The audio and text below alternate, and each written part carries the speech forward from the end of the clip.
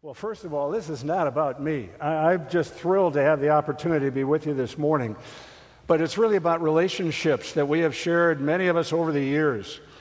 And, really, when you think about life, all the stuff we may accumulate means nothing in comparison to the relationships that we have so valued and so enjoyed and the memories that have been built.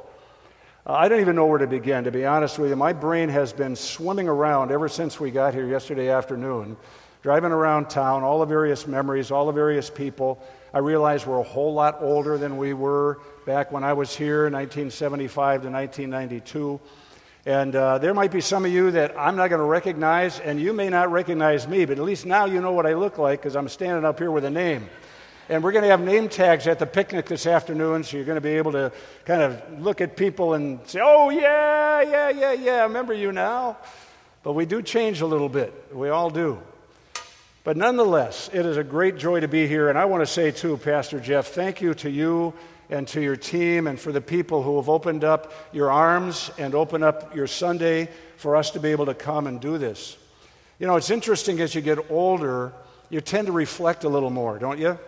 And social media has helped us as we think about, I wonder whatever happened to some of the kids in the youth group. And you start typing in names and you start to see people and where they might be, and then you start to reconnect.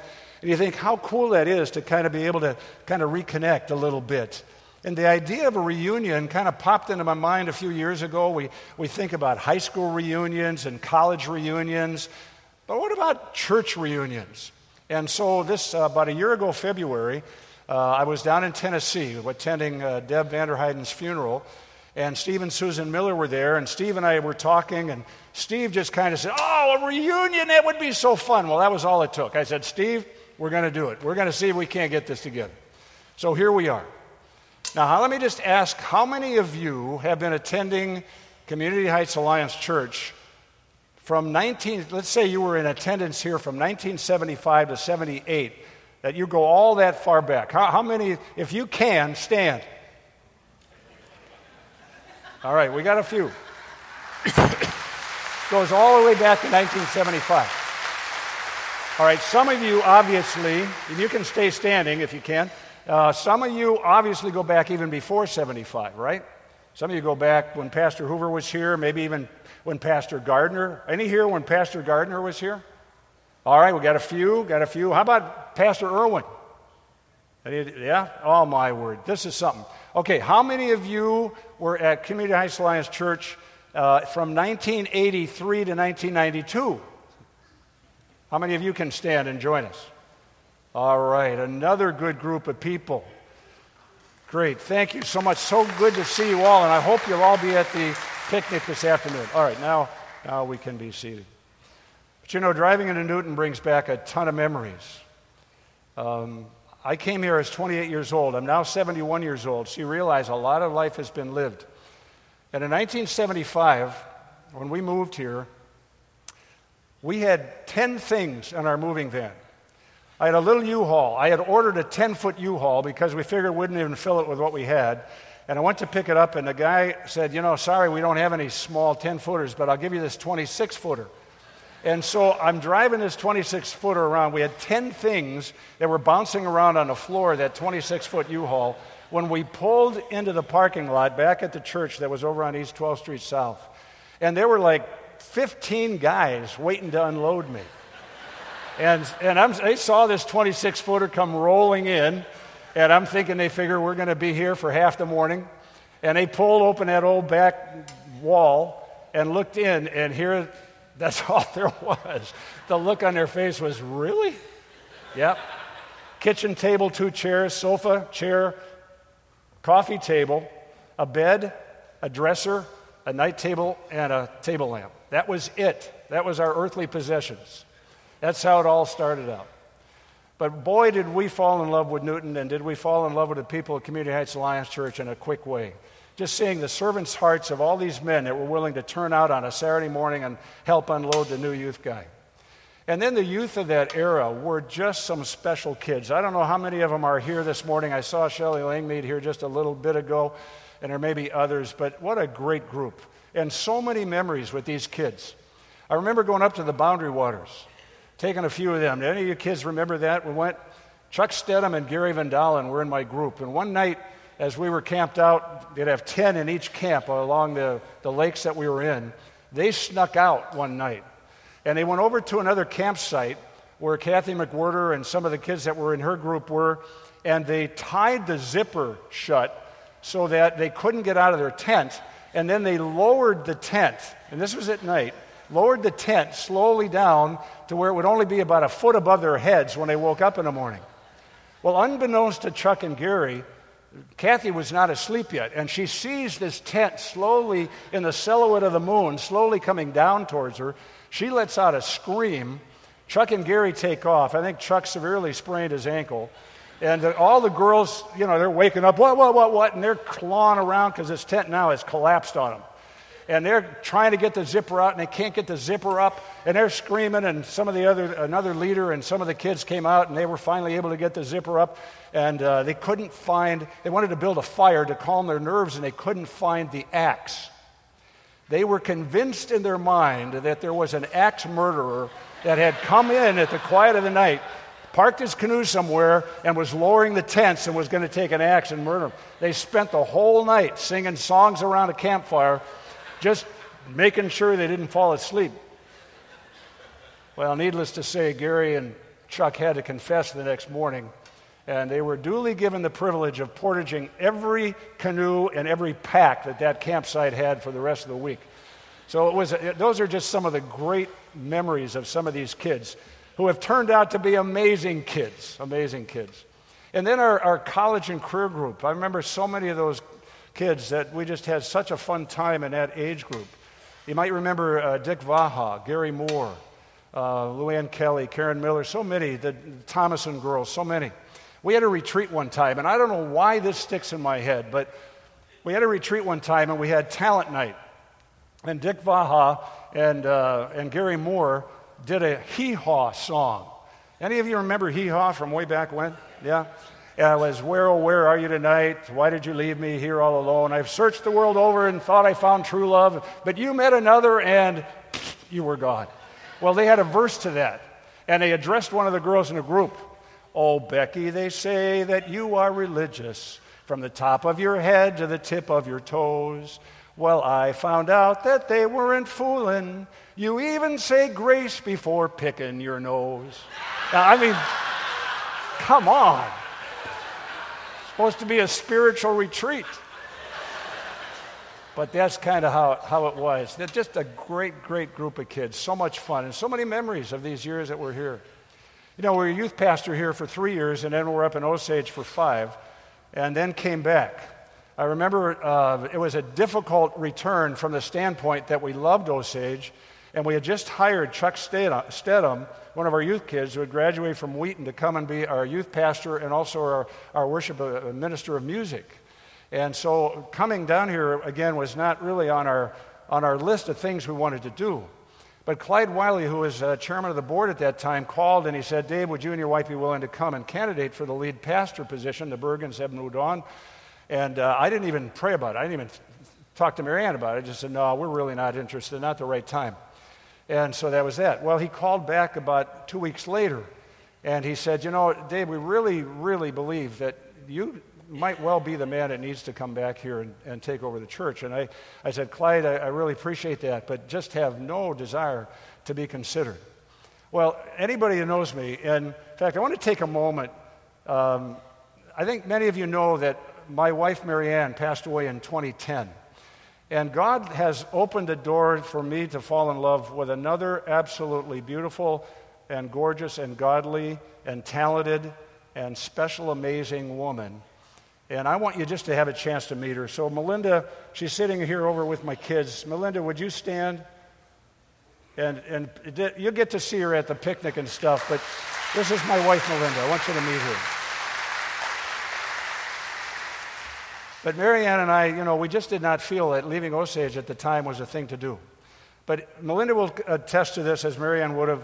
When I go to bed at night and go prone, I go out. And I just sleep like a rock. But all of a sudden, I was starting to wake up at night. 2, 3 in the morning, I'd wake up and wonder what's going on. And it was like the Spirit of God was saying, David, you haven't even talked to us about what your future is, but I want you to be open. And I thought, well, okay, Lord, if Clyde calls again, we'll at least be willing to talk. Well, next day Clyde called. And he said, you know, Dave, we really as a board believe that you should come down here and candidate. Well, make a long story short, we agreed. Figuring this, that we would come down and they would see we're not the ones, and we would see we're not the ones, and we'd be able to go back and continue on with the vision we had there. So it's candidating weekend, 1983, February. I have small kids. My daughter's 3 years old. My son is 5. And they're sitting in the old church. They're sitting on the second pew on the right side of me, Mary Ann. And Sarah is standing in the pew, and she's facing all of the people behind her. And she's smoking a pencil.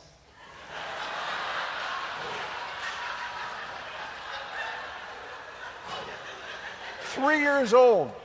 And I'm sitting there looking at this, and I'm thinking, Sarah, Mary, get her down. I thought, well, that's it. No call from this. This is a PK kid. And look at the influence she's having already at 3 years of age. She must have picked it up from her grandfather. That's all I can say. He was a heavy smoker, but that got our candidating off to a great weekend. Well, you know the rest of the story. God very definitely led us back, and we had some wonderful years here from 83 to 92 with some really great staff. And I'm telling you, I'm thrilled. I think I have seen Bill and Maria Adams sitting in the 6th row back right here. And I want you guys to stand for the folks that haven't seen you. But welcome to this great reunion time. So Bill and Maria.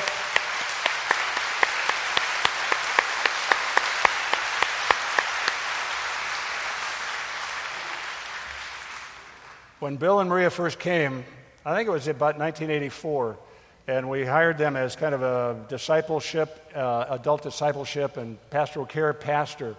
And Bill would come into my office every couple of weeks. He'd say, I got nothing to do. Nobody wants to talk to me. They all want to talk to the real pastor. Well, that changed in a hurry, and as time went by, Bill and Maria built an incredible ministry of pastoral care and adult ministry to our church family. And it's so good to see you guys again. Andy and Cindy also send their greetings. I talked with them a few months ago, and they would have loved to have been here, our youth pastor, but he had a wedding this weekend for his nephew, and they would not be able to make it. But for those of you that remember Andy and Cindy, I send you greetings from them as well. So memories, a lot of them. I remember EE. Some of you maybe went through evangelism explosion training. And I remember Danny and Connie Hodges. They were my trainees. And if you had gone through Evangelism Explosion, it was a way of learning how to share the gospel just in the way of life, as you're just ministering to people. There's a couple of diagnostic questions.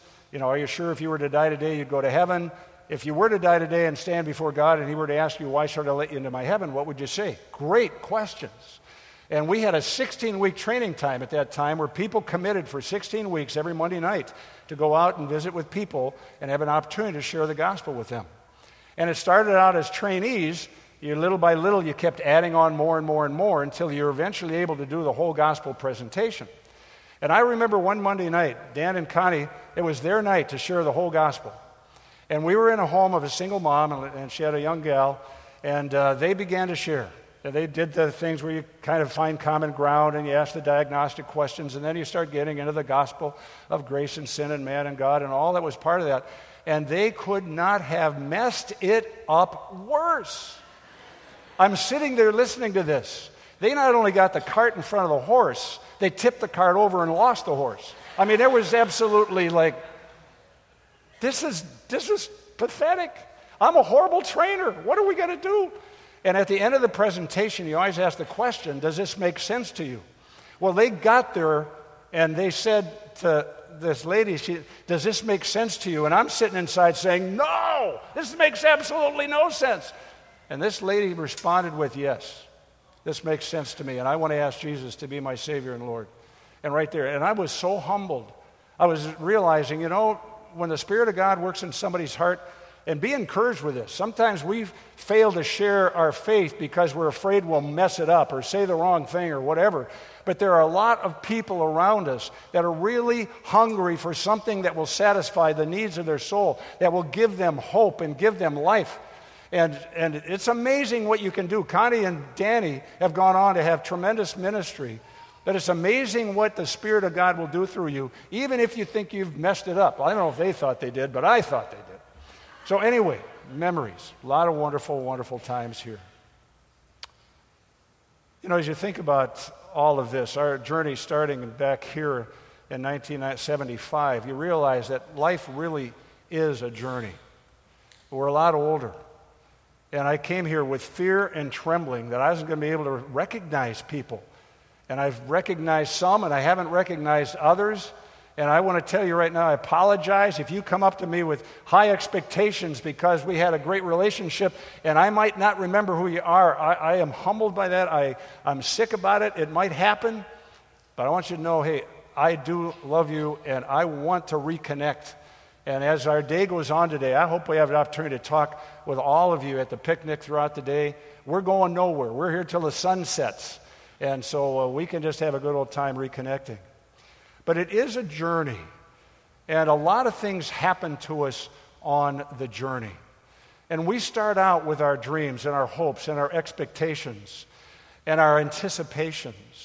Most of us, as we're growing up, look forward to the day when we're going to be married and have our vocation and have kids. And we have this fairly idyllic view of how life is going to go. But as we age, we realize life doesn't always go the way we thought it would. In fact, for many of us, and all of us perhaps, can say that life hasn't gone the way we thought it would go. That there were things that have come into our lives that have been extremely difficult, very, very hard. We've had the ups, we've had the downs, we've had the joys, we've had the sorrows. I would say from all of us who from 1975 to 1992 were part of Community Heights Alliance Church, we have gone through some very, very difficult times. And my life, no different. When we left here in 92, we went over to Omaha. It was difficult to move my family, and then to find 2 years later that we had to move again, and I had to put my kids in another school in another state. Very, very difficult times. I looked at some of the trials that have come through with our families, some of the times where prayers just were not being answered for things or for not having things happen, and the various things that still came into our lives, even to the point there where in 2010, my wife Marianne, who had cancer in 2002, breast cancer, now was diagnosed in 2009 with brain cancer, a glioblastoma multiforme, which they basically said there is no medical hope. And I can remember she wanted the elders to come and pray for her and believing that God would heal her. And I remember the elders laying hands on her and praying for her. And she got sicker, and she got sicker, and she went through some treatment of chemo and radiation to try to give her maybe 6 more months. She wanted to live through Christmas of 2009, to have one more Christmas with her kids. Watching the demise, watching the pain, watching the suffering. My wife Melinda also went through that with her husband Bobby, who had colon cancer. And you come to that point where they die. And I know there are many people here that have faced that kind of thing. I think of Joanne Carson. One of the first painful experiences in my youth ministry was her son Ron being killed in a single car accident on the way home from school. And then losing her husband Archie, and then losing her other son Steve, and losing her only daughter Trish. And you just sit there and say, man alive, this is a tough road. And I remember after Mary died, there were weeks when I would cry at night in bed and just say, God, why did you have to take her? Like Tevye and the old Fiddler on the Roof thing. Wouldn't it spoil some eternal plan if you just would have left her on earth for 30 more years? You have all eternity with her. And you don't get answers to the questions. And you realize that the journey is just not always the way you want it to be. And I know there are people here. You look at life and you look at the road and the journey you've been on, and it's a mixed bag. And you're hoping that there's maybe more joy than there have been sorrows. But maybe not. Maybe it's been more sorrows than it has been joys. Maybe your heart's been broken over a child who's really gone through some tremendous physical suffering. Or maybe they have got into stuff that is just ruining their lives, and there doesn't seem to be anything you can say or do to correct it and change it. The drug epidemic has hit so many families today.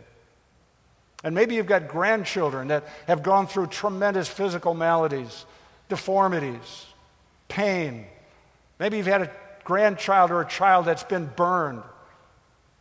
I can remember pastoring here, and I know this would be true for Pastor Jeff and any pastor. The number of times that you enter into people's lives that are going through crisis, and your heart breaks for them. Larry Nickel and a little girl, Krista, her mom, Debbie, Larry's wife. Debbie dies. Krista gets burned. She's in a burn unit. All of this happening around the same weekend. And you know, there's times you just say, man, life is tough. The journey. I love A.W. Tozer, and if you've read any of his books, you've probably seen this quote. But it is one that has been emblazoned and etched into my brain because it is just so powerful. But he says this. He says, what we think about God is the most important thing about us. What we think about God is the most important thing about us. Hebrews chapter 11, verse 6 is a powerful verse. I love it because it seems so central to everything that will go on in our lives. It says, he that cometh to God must believe that he is, and that he is a rewarder. That he is a rewarder. That he is a rewarder of them who diligently seek him.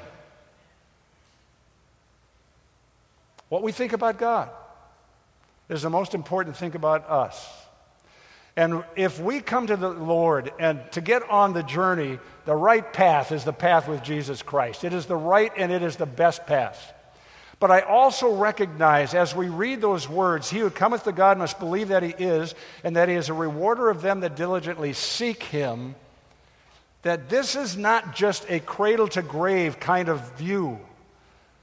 Because the truth of the matter is, as we live life, so many of the things that happen to us are certainly not rewards.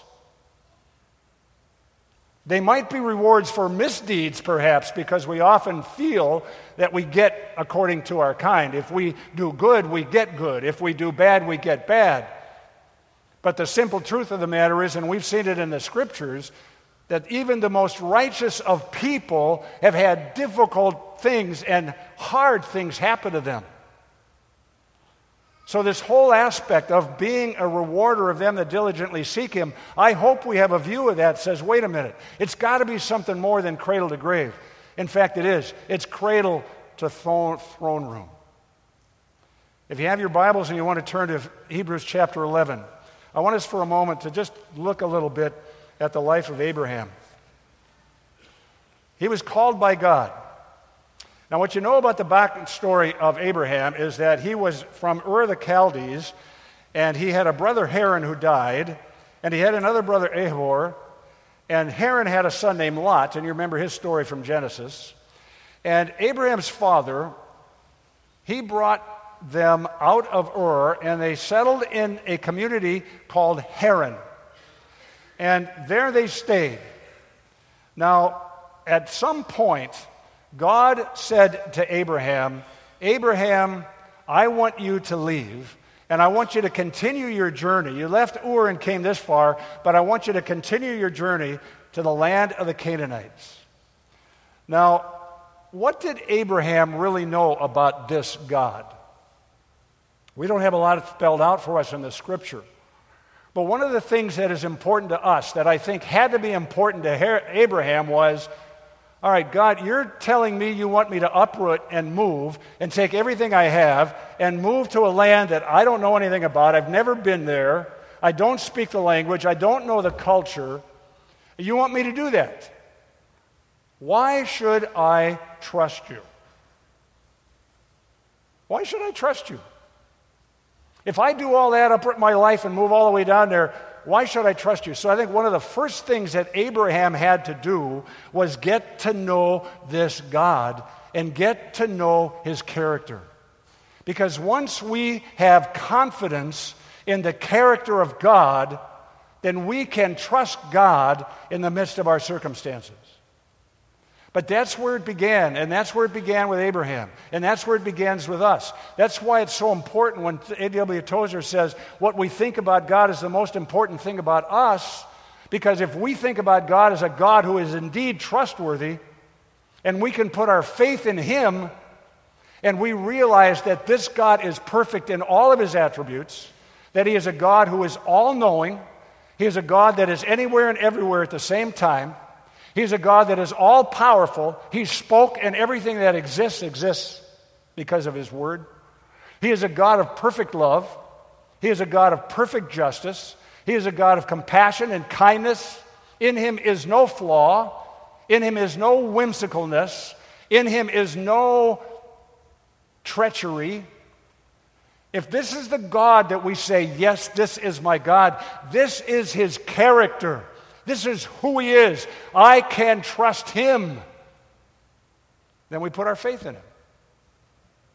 And I hope this morning that all of us, as we journey through life and we come through some of the burps and the bumps and all the various things that happen that are really not what we would want or envisioned, that we have the kind of confidence in God's character that lets us put our faith in Him. And we may have those times where we question, say, God, I don't understand, yet will I trust.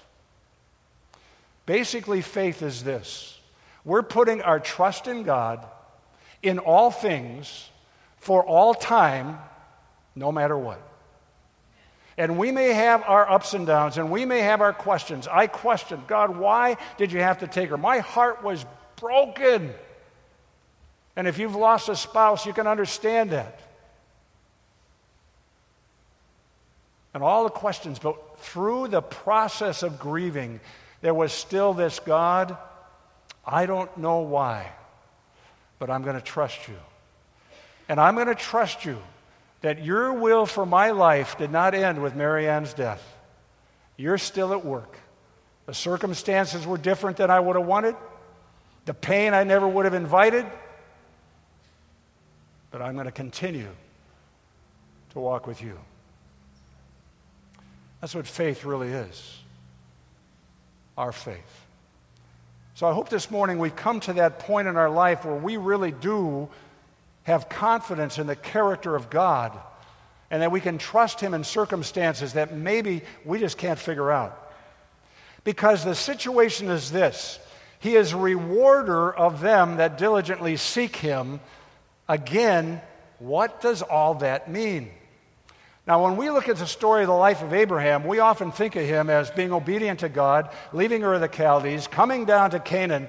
But I will tell you this: Abraham, though God blessed him with riches, did not have an easy life.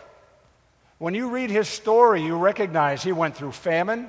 He had to leave what now was his adopted home and go down to Egypt. He was scared to death that his beautiful wife was going to be conscripted by the Pharaoh of Egypt to be put in his harem. He was scared to death for his own life, that they'd kill him for his wife a couple times over. He ended up coming back to Canaan when it was time. He ended up losing his wife Sarah, whom he loved. He had no city of his own. He lived in tents as a nomad. He couldn't have kids. All the challenges that he faced. And when you read his story, you think about all of those things, but we may forget something. That Abraham's relationship with God led him through all of the journey of life because he had a vision for something, a city whose architect and builder is God. You see, his faith in God was not going to be determined by just the things that went on in this earthly journey. It was going to be in what God was providing for him as a reward for his faith in the life to come. Look at the verses. In chapter 11 of Hebrews, which I think all of us at some point or another have kind of said, yeah, that's the faith chapter. By faith Abel, by faith Enoch, all of these various things. By faith Abraham. Abraham gets the most press of anybody in this chapter. He gets 14 verses. And it talks about a variety of things. But you know what the most verses refer to? Listen to this. By faith, Abraham, whom he was called, this was in verse 8, when he was called, obeyed by going out in a place where he was to receive an inheritance, and he went out not knowing where he was going. By faith, he lived as an alien in the land of promise, as in a foreign land, dwelling in tents with Isaac and Jacob, fellow heirs of the same promise. For he was looking for the city which has foundation, whose architect and builder is God. And go down to verse 13. All these in faith, having without receiving the promises, but having seen them and having welcomed them from a distance, and having confessed that they were strangers and exiles on this earth. For those who say such things make it clear that they are seeking a country of their own. And indeed, if they have been thinking of that country from which they went out, they would have had opportunity to return. But as it is, they desire a better country, that is, a heavenly one. Therefore, God is not ashamed to be called their God, for he has prepared a city for them. This was Abraham. This was the fathers. This was Jacob and Isaac. It isn't just about what goes on in these 80, 90 years of our lives. It's not just a cradle-to-grave experience that somehow God is going to reward for our faithfulness. Because we are going to go through tough times. We will see wonderful answers to prayer, and we will also see disappointments that just God didn't come through. But we have a vision. We have seen through the promises of God what awaits us. And that is a city whose architect and builder is God. You see, that's the reward. That's the payoff for all of our faithfulness as we go through this life. And you know, in verse 6, it says, without faith it is impossible to please him. How would you answer the question, when is God most pleased with me? Well, from this verse it may be when we have faith. That's true. And when does our testimony of faith, when does our witness of faith shine most brilliantly? Is it when everything's going well and the sun is shining and we're blessed and life is good? Or is it when everybody would expect us to curse God and die? You remember Job? The story well. He lost his family except his wife, which he probably wished he had lost. He lost his wealth. He lost his health. He lost it all. It was so bad his wife finally turned to him and said, Job, curse God and die. Get it over with. But Job said this, though he slay me, yet will I trust him. Why? He had tremendous faith in the character of this God. So our pleasing God, if you want to know, how do I please God? By faith. And when is God most pleased?